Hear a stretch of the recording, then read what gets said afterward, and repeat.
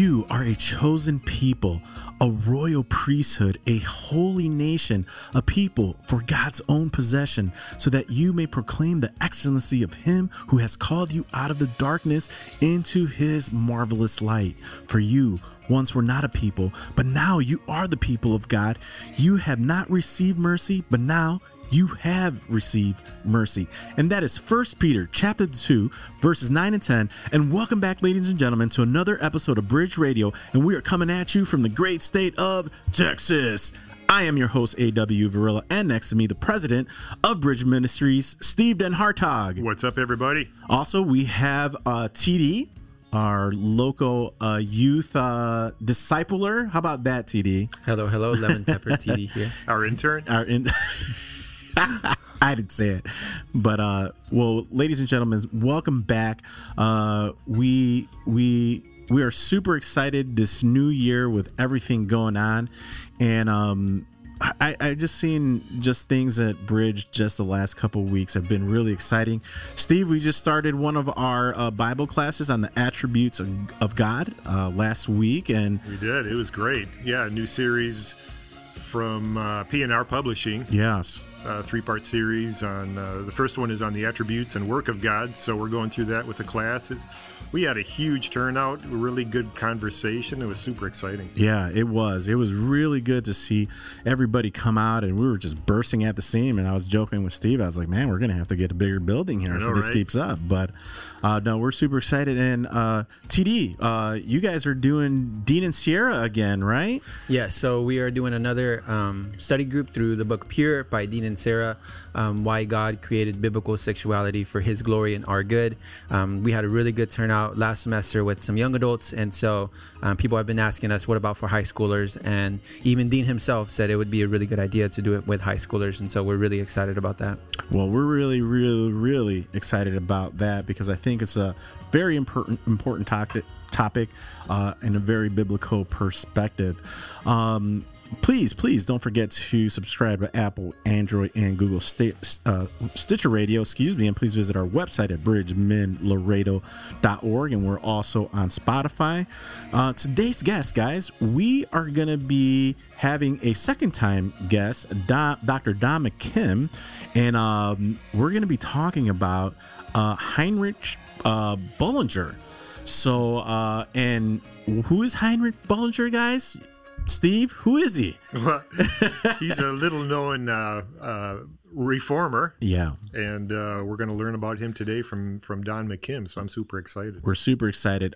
So if you guys want to check out the first episode that Dr. Don McKim was on, it was episode 170, and we were talking about his book, Everyday Prayer with Puritan. And again, we've been definitely blessed by him and his articles. Yeah. So we're going to be having a conversation here today, and we're looking very much forward to it. But please go check out that episode. It was really good. Well, guys, are we ready to get this podcast started? Let's do it. Let's do it. Dr. Don McKim is an honorably retired minister of the Presbyterian Church USA. He has served as editor for Being Reform, Faith-Seeking Understanding for the Congregation, Ministry Publishing of the Presbyterian Church USA. He was editor of These Days and also served as editor for the Present Word and joining the Feast in the Feasting on the Word curriculum published by Westminster John Knox Press. He was executive editor of Theology and Reference of the Westminster John Knox Press, academic dean and professor of theology at Memphis Theological Seminary, and so on and so on and so on. For our listening audience, you can check out his other bio too in our episode 170. But Don, welcome back to Bridge Radio for a second time. Thanks very much. It's really a joy to be here with you. Yes, you were on our last on episode 170 when we talked about your book, everyday prayer with Puritans. We know that that's been a blessing to people, and just introducing the Puritans to the folks here down in the border of South Texas. I was actually just having a conversation with one of the brothers here. He was reading a book about the Puritans, and Steve is a big proponent of the Puritans too as well, and just love the Puritan. And today we're excited because we're going to be talking about Heinrich Bullinger, Swiss reformer. So we're excited to introduce him to our audience today. Yeah, I think he's one of those guys that few people have heard about, but still a significant figure during the Reformation. So Don, can you give us a little bit of an overview on Heinrich's life? When did he live? What was his growing up years like? Where was he educated? Things like that. Yeah, thank you. You're right about Bullinger. He was one of the most important of the Protestant reformers in the 16th century, and particularly in what became known as the Reformed theological tradition. He's best known for being the successor to Ulrich Zwingli. Zwingli was one of the first real Protestant reformers, and worked from Zurich. And when Zwingli was killed as a chaplain on the battlefield in 1531 against the Roman Catholics, then Bullinger was chosen to take over his position, Zwingli's position, as minister of the great cathedral church in Zurich. But his background was that his father was a Roman Catholic priest who had 7 children. And that time, of course, normally Roman Catholic priests didn't have children, but they could get a special dispensation to live in a situation where they could have children. And that was the case with Bullinger's father. He grew up, went to a Latin school, and his father wanted to teach him concern and care for the poor, and so he didn't really give him much money, and Bullinger had to go begging through the city to get enough money to eat. And so that kind of early influence in terms of recognizing the needs of the poor was something that, it turns out, it seems, stuck with him his whole life and ministry, because when he was minister in Zurich, he had a great concern for the poor and for relief of the poor. And so it was a lesson that he learned very early. He went to the University of Cologne and studied there, presumably to become a priest.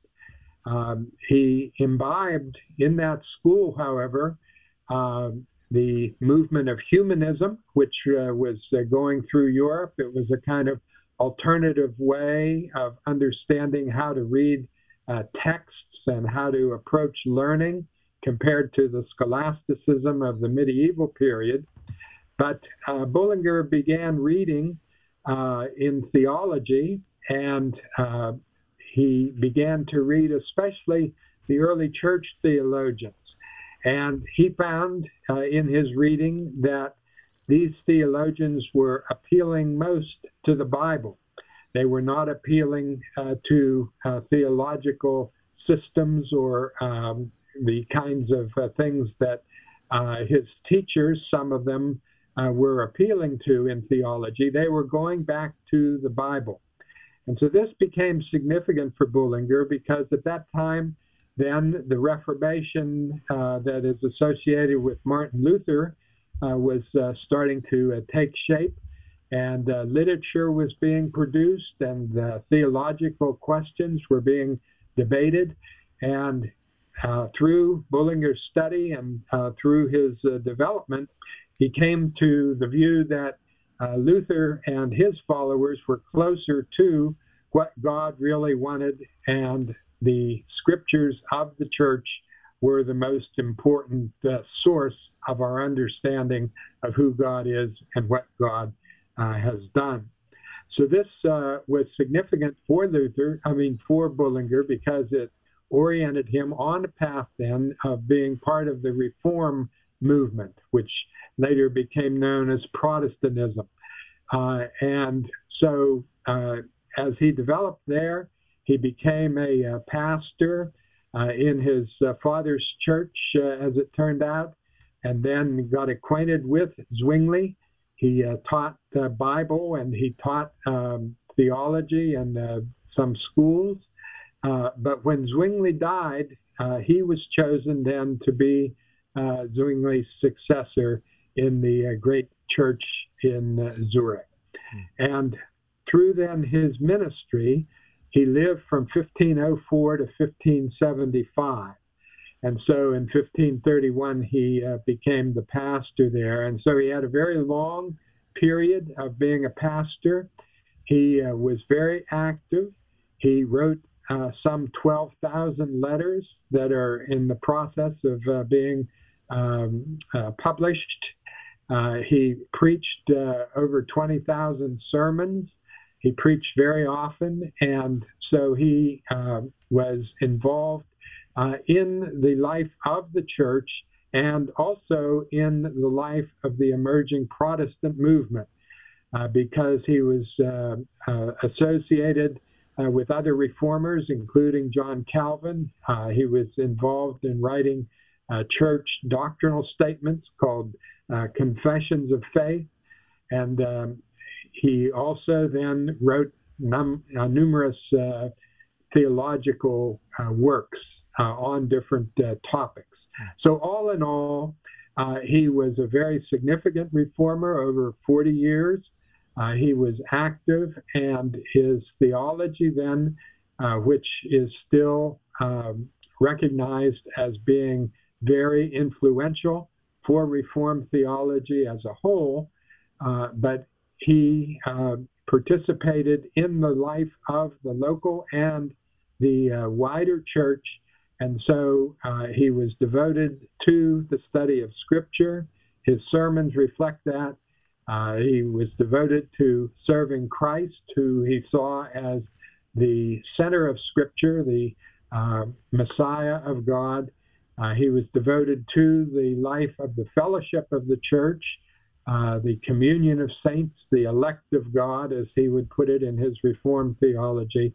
And then he was also concerned about the nature of the Christian life, because his sermons, which were expositions of the Bible, always related to what it meant to believe what the Scriptures say, and then what it meant to live as a Christian person in light of the biblical faith. So that's just to kind of romp through the life and the work of Heinrich Bullinger. Wow, that was really good. Yeah, I love that. So, Don, for our listeners, I think it's very important, especially if somebody, this is the first time somebody's ever heard of Heinrich. Can we just kind of narrow down some of the, and you just mentioned it right now, his belief on Holy Scripture, on Christ, and this is all coming from your book. So I think just for the sake for our listeners, I think it'd be very important where his stance on Holy Scripture was. Yeah, for Bullinger, the communication of this Christian gospel was, his kind of primary purpose in life. And the Christian gospel means good news. It's the story of Jesus Christ and what God has done for the world in Christ. And the source of our understanding of what the gospel is and what God has done is the Holy Scripture, the Bible, the Old Testament and the New Testament. And so the study of this book, which Bullinger believed was God's revelation of God's own self, that was the core of his life, the study of Scripture. And through the Scriptures, then, we understand who God is, what God has done, and also what God is doing today, and how God wants people to live. So the Bible was central because it provides our way of knowing the nature of God, the purposes of God, and what God wants of people to live, how God wants people to live. And this biblical message, then, which comes from Scripture, has the power by the work of the Holy Spirit to transform human lives. Mm. It's the work of the Holy Spirit who comes to us and helps us know that the Bible is God's Word, is God's revelation, and then the Holy Spirit also helps us interpret the Scripture and interpret what God is saying through the biblical message. And so this notion of needing to understand and interpret the Bible was what Bullinger devoted his life to. He did it through his preaching, he did it through his writing, he did it through his work in the church itself. And so Bullinger put a great emphasis on the written word of God in the Scriptures.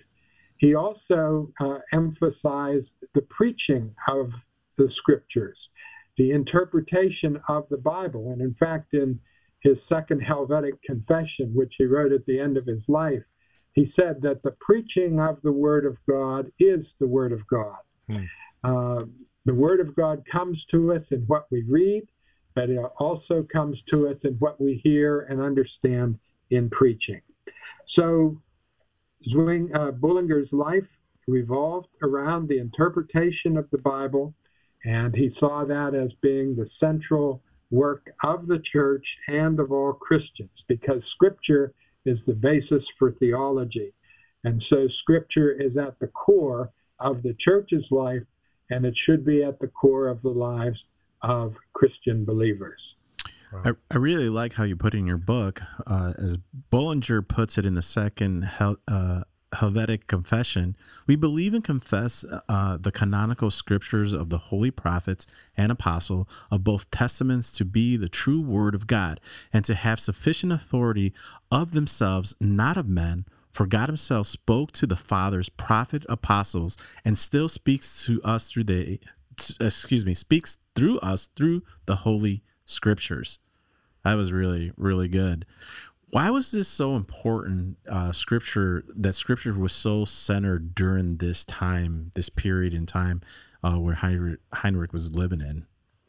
Well, he lived at the point where Luther and his followers, and then Zwingli and his followers, and so on, were reacting against the theology of the Roman Catholic Church, which was the church since the beginning of the Christian era.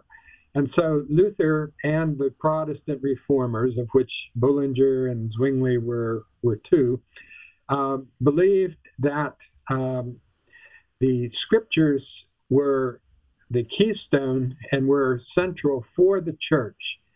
And this stood in contrast, in a way, to the Roman Catholic view, which was that it is the church itself which is central, and the church gives the authority to the Bible because it accepts the Bible. And so the church is the means by which the Bible is to be understood and interpreted. And so Luther and the reformers wanted to say that all Christians can go directly to Scripture and can understand what God is saying in the Bible, and that the church is not the sole way by which people are to understand what Christian faith is and what God wants people to believe. The translation of the Bible into the vernacular, that is, into the language of the people. At that time, the Bible that the Roman Catholic Church used was called the Vulgate. It was the Latin translation of the original Hebrew and Greek language of the Old Testament and the New Testament. But Luther wrote a translation of the Bible into German, and Zwingli had what became known as the Zurich Bible.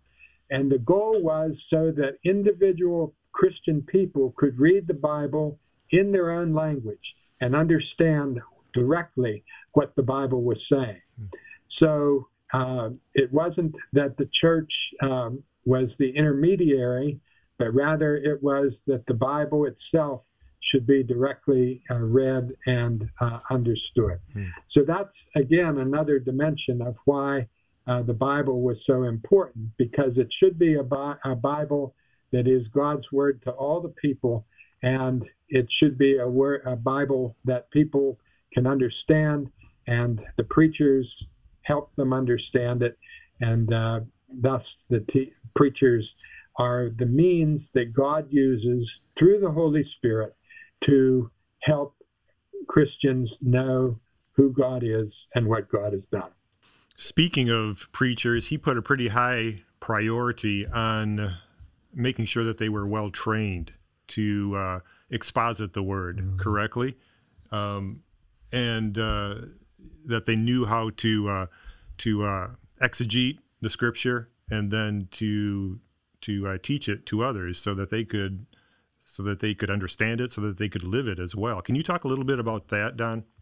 Yes, the emphasis of Protestant and the Reformed, especially tradition, is that those who are called as pastors who preach the Word of God should be able to understand it in the original languages in which the Bible was written. That is, the Old Testament in Hebrew, the New Testament in Greek. And so this emphasis then was so that the people in the pews could trust that what the preacher is saying is based solidly in the best interpretation of the Bible. So it's not that the preacher just gets up and says, well, you know, folks, it seems to me that thus and so. But rather, the preacher would get up and say, thus says the Lord. Amen. That is, this is what God is saying in the scriptures. So all through the history of the Protestant church, biblical interpretation has been key, and that biblical interpretation begins with the original languages of the scripture, the Hebrew and the Greek. And then the translation of that into the lives of people as they read the Bible themselves, but also as they understand them through preaching and through Bible study, what the Bible is saying to them in their own time and place. Yeah.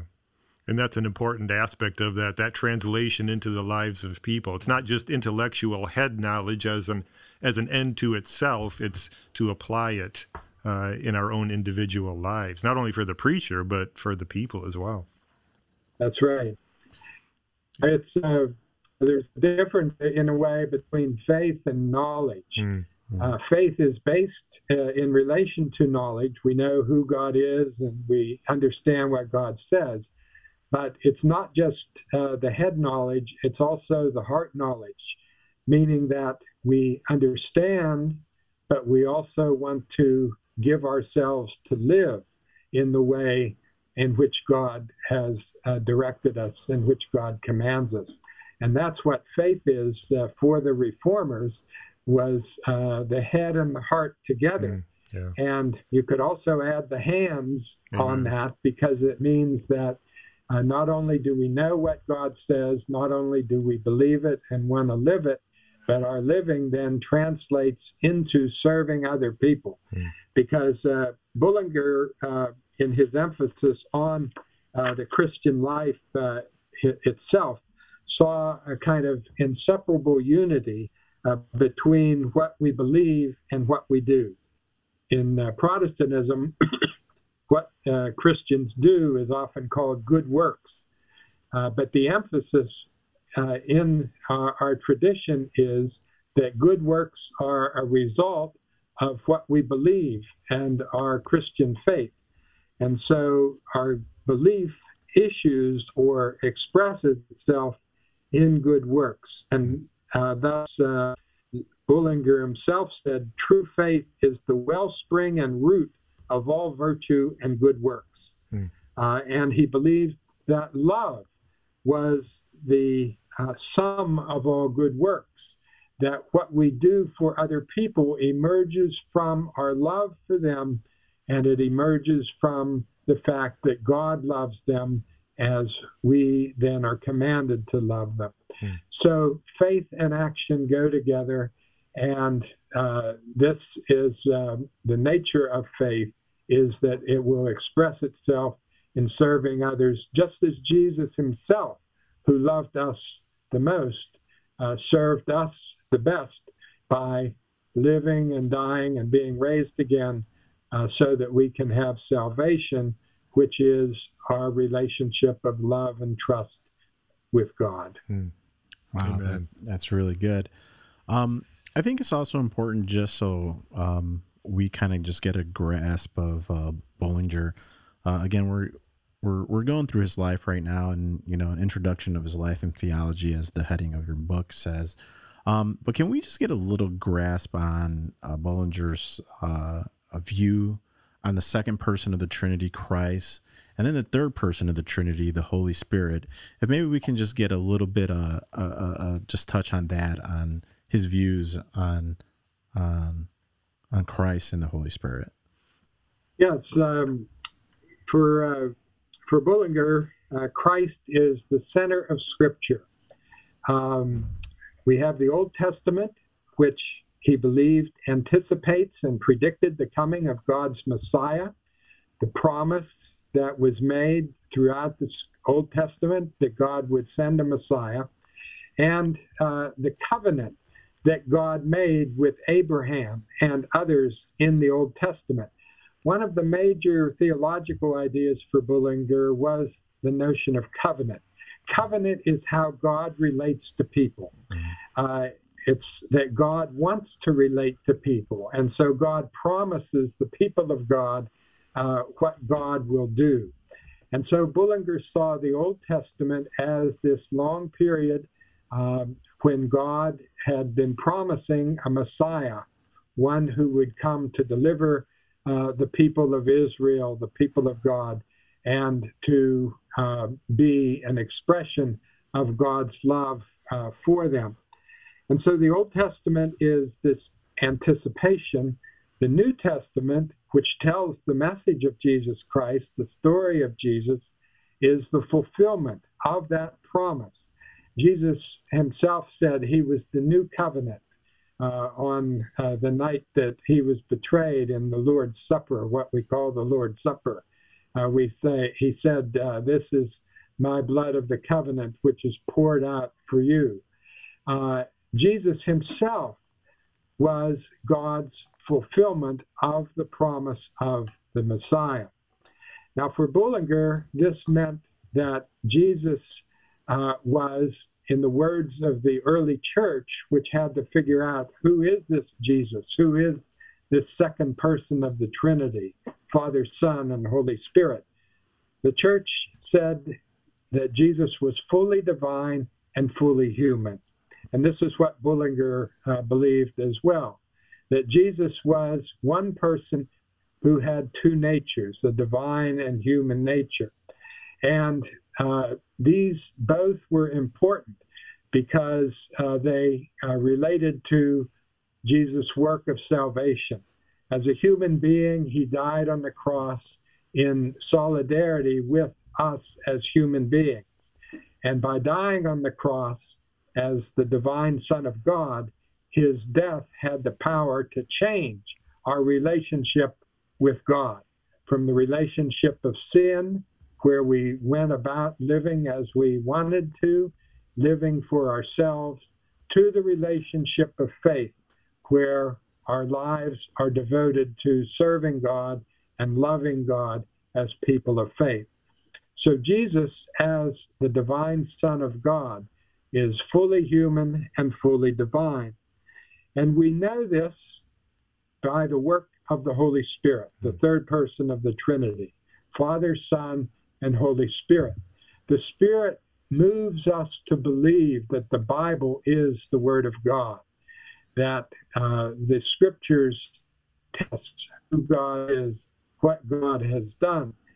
And then the Holy Spirit works within our own hearts to move us to recognize that Jesus is the Messiah, that Jesus is the Son of God who died so that our sin could be forgiven and died so that we could have a relationship of love and trust with God. This is the work of the Holy Spirit in our lives. And if you believe that, then you realize that our salvation comes through God's work for us. God sent Christ for us. The Holy Spirit opens our eyes and our hearts to receive the message of Jesus Christ, the Spirit acting for us. And so the Holy Spirit is fully God. The Holy Spirit is God present with us. And the Holy Spirit helps us understand the Scripture and helps us then to apply the Scripture to our lives so that we can live the lives that God wants. So God as Father, Son, and Holy Spirit, all together, one God in three persons, was the core of Bullinger's understanding of who God is. Wow. So the Father sends, the Son accomplishes, and the Spirit applies. That's right. Yeah. That's a good bumper sticker. That is a good bumper sticker. No, I think it's very important that we just kind of address that, because there might be I know that there's people here in this border town who have never heard of Heinrich, you know, so we want to make sure that the people listening, they're not like, I'm not going to listen to that, because I think it's important. So here's a question. Don, what do you think is important for us to know these reformers and get to know their about their personal lives and what they believe? Because some people might say, well, why do I need to know about this guy who's been dead for hundreds and hundreds of years? Right. Well, the conviction of these reformers was that God has been revealed in the Scriptures through Jesus Christ, as we've said, by the work of the Holy Spirit. And in order for us to understand as fully and as well as possible what this means, we need to draw on the wisdom and the understanding of those who have gone before us in our Christian faith. People from the 16th century on, for example, have been interpreting the Bible. They've been preached sermons. They wrote books. They had viewpoints about different theological questions. And our role and our job, so to speak, as Christian people is to try to know as much and as well as possible all these things about God. Theology means the study of God. And one of the basic kind of, again, a bumper sticker, so to speak, going back to the great Christian in the 4th century, Augustine, Augustine said that faith leads to understanding. If you have faith in Jesus Christ and in what God has done and in the Holy Spirit who is leading us to what God wants us to do, then that faith will make you want to understand as fully and as much as possible about what God has revealed in the Bible. Faith will lead you to seek understanding of the Scriptures and also understanding of theology, that is, the study of God. What do we know about God and who God is, the nature of God, what God has done? All these questions that run around in our heads, people have thought about these as Christian people before us. And so when we study those who, like Bullinger and like Zwingli and Luther and so on, they help us in our understanding of who God is and what God has done.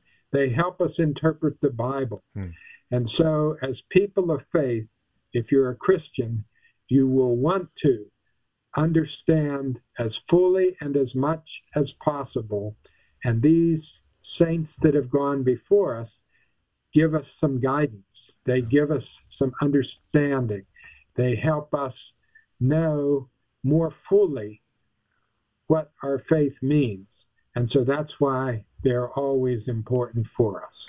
Beeke talks about this in volume 1, chapter 1 of his book, Reformed Systematic Theology, that Steve is teaching a group of us. And Beeke talks about how it's so arrogant and we're so indifferent, or along those lines, how, oh, we don't need to look at church history. Like, we can just figure out the scriptures for ourselves in this 21st century.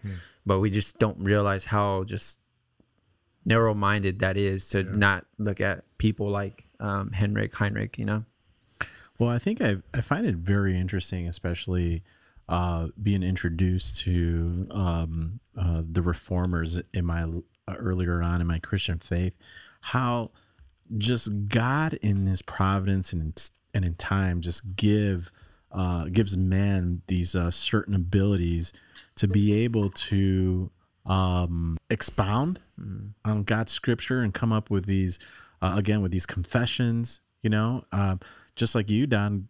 God has given you the gift to be able to write about Heinrich in such a way that we can read it and understand it and ask questions about the reformers, and we're still talking about them and what we can get out of these reformers. You know, as TD was saying, like, we're going to systematic theology and how much the reformers get quoted, you know, from things of the past and just impacting our lives today in time. In this place. And if you think about, like you mentioned one of the words earlier, Don, covenant, like if you think about all these huge theological concepts and terms, we can't possibly in one lifetime just do a deep dive of all of these things, but God raises up different people throughout church history to study these things and these terminologies. And so that's why you have different people that are able to expound upon these concepts and words, which is a huge blessing to the church that we overlook. And even now there's so many authors that we have in our bookstore that specialize in certain topics and areas, which is a huge blessing. Yeah, I sometimes say, you know, theology is about slicing the pie. You think of a pie and whatever flavor you want, but, you know, you eat one piece and then that may make you want more. And so then you move on to the next piece and you keep working your way around the pie. And it's the same thing with theological knowledge, that the theologians of the past have all said many different things. And as you start to study like one idea, no matter what it is, like covenant, you know, then that'll lead you to the notion of grace, and that'll lead you to the notion of justification, and then the sanctification. These are all theological words. And some years ago, I wrote a book, the Westminster Dictionary of Theological Terms. Fantastic which I dictionary. Took about 5 or... Okay, you may be familiar with it. Oh, yeah, I've got it on my shelf. Yeah, it's sitting on okay, Steve's desk. And your tribe increased. But those are just the little tiny definitions. But the point is that once you get into one doctrine, it'll lead you to another doctrine, and you'll work your way around the pie. So in one sense, it doesn't matter in a way where you start the pie, because you'll eventually get around it. But our normal way of starting it has been what the theologians have done in so-called systematic theology. We, you know, start with God and who God is and so on, and all these questions. And the whole kind of purpose of what a theologian does, or at least I speak for myself, is I always say that in a book like this, Bullinger, and then other books that I've done, my question is that of the book of Ezekiel. Can these bones live? Can these old, dusty, dried out theologians from the 16th century or the 4th century or the 17th century, can what they say about theology live for us today and be vital for us in our Christian lives? If we make the translation between what they were saying for their time and then what that means for our time. And so can these bones live? And the purpose of the theologian is to try to interpret and to write and to speak as clearly as possible about the truth that we find in Scripture and in the gospel, so that the bones will live by the work of the Holy Spirit. It's not that you have to be super brilliant. It's just that you have to try to communicate what you understand and then trust that the work of the Spirit will make those bones live in the lives of people who hear you preach, who hear you speak, who read your books.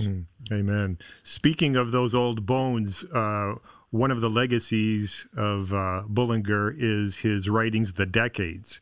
And we're all familiar with Calvin's Institutes, but The Decades kind of did the same sort of thing as far as systematic theology is concerned, I believe. Is that correct? Can you talk a little bit about those?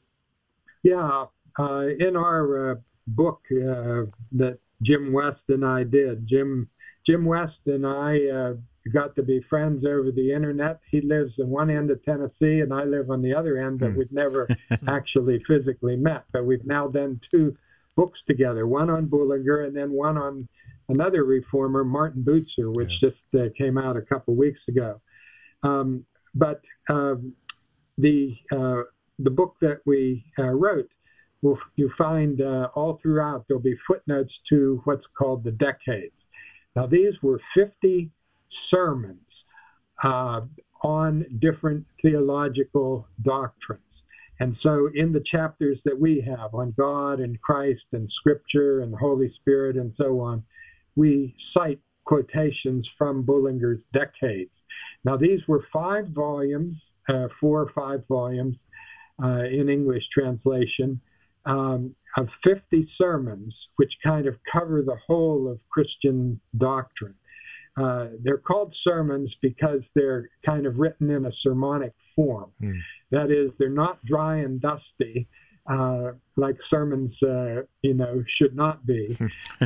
But they weren't actually 50 actual sermons, from one week after another. They were much longer than a normal sermon would be. But the purpose of it was to try to explain Christian faith to people who could read these. And these, the Decades of Bullinger, like, as you mentioned, Calvin's Institutes and some other writings, became very significant in the period after Bullinger's death, places, especially England, where they had a great effect. And they introduced people to Christian faith. They helped clergy as they prepared their sermons and tried to preach the gospel and teach the gospel. And so they had a long-lasting significance. And this is, part of the work of God, is that as these people, theologians we were talking about, commit themselves to try to make the faith known, that the work that they do, sitting in some little room, writing with an old pen, in Bullinger's case, what would seem to be a dry and dusty kind of thing to do. But by the work of the Holy Spirit, now, all these centuries later, because Bullinger died in 1575, that's a long time ago. Wow. Yeah. But his words still live, the dry bones still live, and when we are moved by the Spirit to try to get back into some of these old-time theologians, we can find that there are insights for our lives here in the 21st century. Amen. Yeah. That's one of the most amazing things that I find, even just as we get introduced to the great saints of the past, how applicable their teachings, which is God's teachings, right, to us today, especially in this world that we're living in now, this moment in time in Christian history that will be history at one point, because there's going to be people in the future, right, going to be talking about Don McKim and and just looking at his works and talking about his works of other people who did work and so on and so forth. And I think it's very important that we talk about these things. And I think it's sad that there's probably a lot of churches out there that don't talk about or don't want to talk about just the great saints of the past and the impact that they had on the church, right? And just a blessing that they've been to. Well, they're a great cloud of witnesses, right? Yeah, right. Which they speak to us to this day. Right. Yeah, another image that you can use is that these are the roots that refresh. When you get back to the roots, that is, in terms of Protestantism, Luther and Calvin and Zwingli and Bullinger and so on, the kind of roots of our theological tradition, that they can refresh our lives because they're dealing with what really counts. Yeah. You know, it's not just the ephemeral or the kind of surface issues or surface discussions. They get back to the basics of what really is most significant for us as Christian people. And those basics, no matter what era of history we live in or what century of history we live in, those basics are what sustain us, which give us direction and make our lives important and significant because we are dealing with what counts most in Christian experience. And so these old timers, so to speak, can be understood as really providing refreshment for us because they go back to the foundations and the basics of our Christian understandings. Amen. Amen. Yeah. Before we wrap this up, and we're kind of getting to the end here, but there are 3 other books that I kind of wanted to transition to quickly and just maybe have you share why you wrote these, Don. So we've got one entitled Conversations with Calvin, Daily Devotions that just came out, Coffee with Calvin, another daily devotional that just came out, and then Moments with Martin Luther. And I know there's one with Dietrich Bonhoeffer as well. And so talking about, I guess, kind of that theme about the old bones from the past and what we have to learn from them, how can these be beneficial to us? How can people apply these today? Yeah. Well, the reason I wrote all those books on those figures were we all recognize that people are not going to immediately go out and buy Calvin's Institutes or the Decades of Bullinger, something like that. So the question, I've taught in seminary and been a pastor and teaching in churches and so on, how can we get these roots to the people? And so if they're not going to go out and buy the kind of primary sources or the big time famous books, might they buy a little book that has 84 devotions in it, or 100 in the case of Bonhoeffer? And I wrote these. Coffee with Calvin, for example, takes the theology of Calvin and breaks it down into these 84 or whatever they are chapters. And my goal was write a couple sentences that quote Calvin and then write a 1-page devotion in which I try to explain what Calvin meant theologically in that excerpt or that quotation, and then what it means for us as Christian people. So very simply, to move from the primary source, just a little snippet, to understanding what the source means and then applying it to our lives. And people aren't going to go out and buy the big time books, but maybe they'll buy a small book where you can them like vitamin 1A, 1 page long, and reflect on understanding what that old time theologian was saying, and then see, hopefully with my guidance there, what that can mean for Christian living. And so that was the kind of genre that I wanted to develop. Coffee with Calvin deals with his theology. Conversations with Calvin take portions from his biblical commentaries as he was actually interpreting the scriptures and work on that. Moments with Luther was Luther's theology, trying to break that down.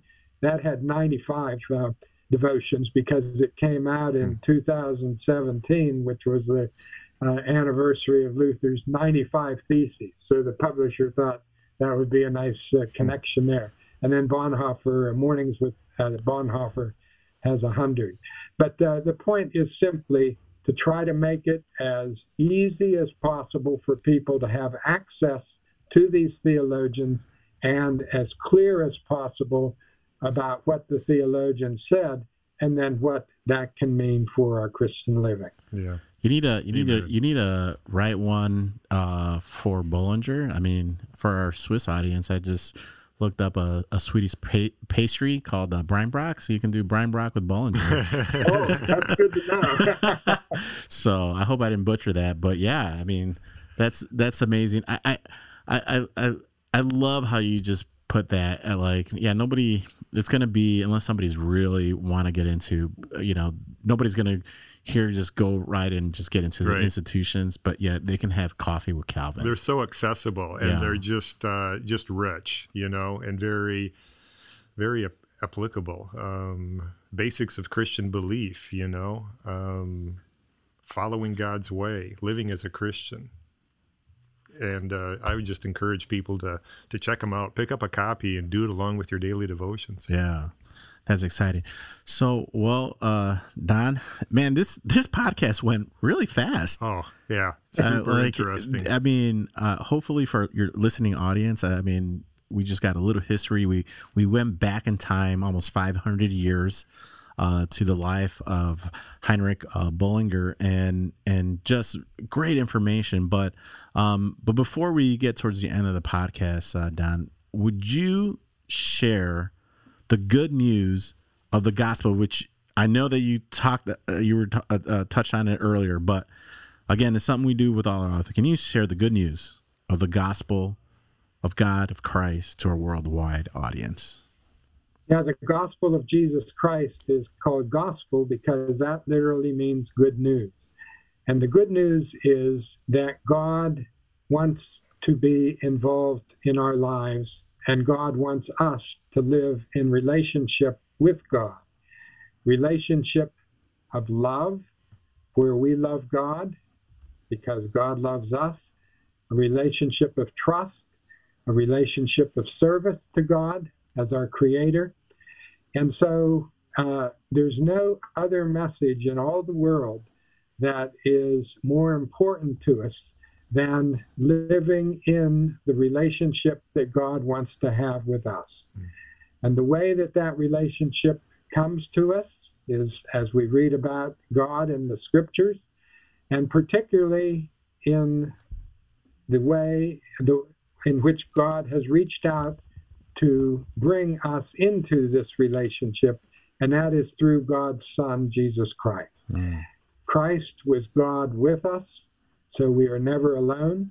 Christ died for us so that our sin can be forgiven. Now, sin is, an image of Luther is that sin is humans being curved in upon themselves, that our world revolves around what we want and how we want to live. But the good news is that Jesus has come to move us away from sinfulness into a life of trust and service to God. And this is through his death on the cross, where when we say that we accept Christ as dying for us, then we receive the gift of faith and the gift of eternal life. And so Jesus Christ is the center of Christian faith. And as we look to him and ask Christ to forgive our sin, then by the work of the Holy Spirit, we have faith and we are led into this new life of service, of love, of trust in serving Christ and serving the world, loving other people, and living as God wants us to live. So as we pray to God, we ask God to forgive us. We ask God to guide us. We ask God to be with us so that we might serve God and fulfill the purpose that we were created for, which is to live as God's people. Amen. Amen. Well, Don, thank you very much for coming on Bridge Radio. Again, you are very, very encouraging to the ministry, Absolutely. to us. Thank you for writing those articles that you do for Bridge. For our listening audience, guys, go get the book, Heinrich Bullinger by Donald M. McKim and Jim West, An Introduction to His Life and Theology by Cascade Books. I love that the book is 150 something pages, really simple to go through, really just getting on in touch with his life. We did not touch on barely anything of Heinrich. You go get the book. We encourage you to go get the book. And Don, where can people find you? Find the book besides here at Bridge, and yeah, are you on social media, Facebook, websites, anywhere people can look you up? Yeah, well, I'm on Facebook, Don McKim, so that's one place. But all of my books are listed on Amazon.com, so just put in my whole name, Donald K. McKim or Donald McKim or whatever variation there. And so a bunch of books will turn up, and I hope that some of them will catch the attention of our listeners and will be a blessing to them. Yeah, and go check out the other books, Conversation with Calvin, Coffee with Calvin, Moments with Luther. And Moments with Luther, and all the other books that you have written. Go ahead. They will be posted on our social media within the next week or two, so definitely keep an eye out on there, and we'll be sure to tag Don and just promote them here. One thing that I failed to mention just in your book, Heinrich Bullinger, I love that you have questions at the end of each chapter. I love books like that. We love books like that because we're able to just go through. I mean, you can go with a group of people, and just learn about somebody's life, but then ask those questions about what they read. I'm the kind of person that has a hard time just coming up with questions in general about people, and I just love where books have questions at the end, because you can take this book and do it in a group setting, which I think learning in a group is just absolutely fabulous. Yeah, you bet. So thank you so much, Don. We really appreciate your time with us and look forward to the next time. Okay, well, thanks very much. I appreciate your ministries, and God's blessings to all of you. Well, thank you very much. Well, ladies and gentlemen, that concludes this week's episode with Dr. Donald K. McKim, and on the new book by McKim and West, Jim West, on Heinrich Bullinger, The Introduction to His Life and Theology by Cascade Books. So, guys, what did we learn about Heinrich today that you didn't know before?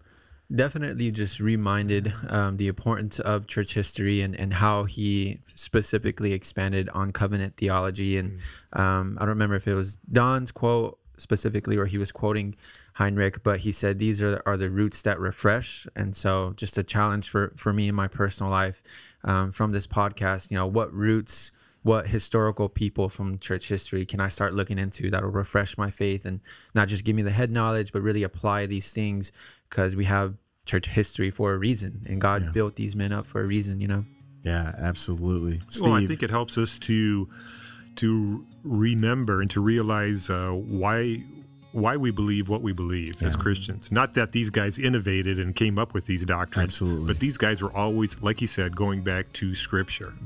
But they were teachers that God had ordained, for us, thankfully, throughout church history, to be able to teach us, to be able to expound Scripture, to study it, and to help us to understand. So, wow, I just thank God for people like him, and it's just good to be able to know somebody who, is just not as well known as some of the other bigger names during the Reformation, but still extremely important. Well, one thing that just stood out to me about Heinrich, yes, he's not one of the guys that we talk to a lot, but do you see but you see what the influence that he had Absolutely. on the work Yeah. I mean, that's one thing. I mean, his impact on the Heidelberg Catechism, right? Helvetic, sorry, Confessions, and the people that he's interacting with. Absolutely. I mean, there's a lot there. Absolutely. And there's a ton there. His emphasis on Scripture and how that should be the core of our life. And then just with covenant theology, with it's important. One thing, we've talked about this before, I think that people that don't want to learn about covenant theology, I always hear it from somebody else who don't have a proper understanding what covenant theology is and how God has always dealt with his people through covenants. That's how he relates to us. Absolutely. That's how he relates to us. And I think if this is something that you guys are interested in, please go get the book. Again, Heinrich Bullinger, the Swiss reformer. Again, you're going back in time, right? You're going back almost 500 years in time, and to just get some rich theological truth of the men of old. Amen. We have plenty of those meaty books that he talked about, but then we also have plenty of the little bite-sized devotions from various people over church history and even modern people. So much available for. Yeah, like we said earlier, you can pick up these books that are 100 pages, 150 pages of guys who've written just so much deep stuff, and you would definitely be blessed. Well, guys, please don't forget to follow us on Facebook, Instagram, Twitter, and YouTube. And like we always like to end the show, what is your only comfort in life and in death? That I am not my own, but belong body and soul in life and in death to my faithful Savior, Jesus Christ. Till next week. Bye-bye.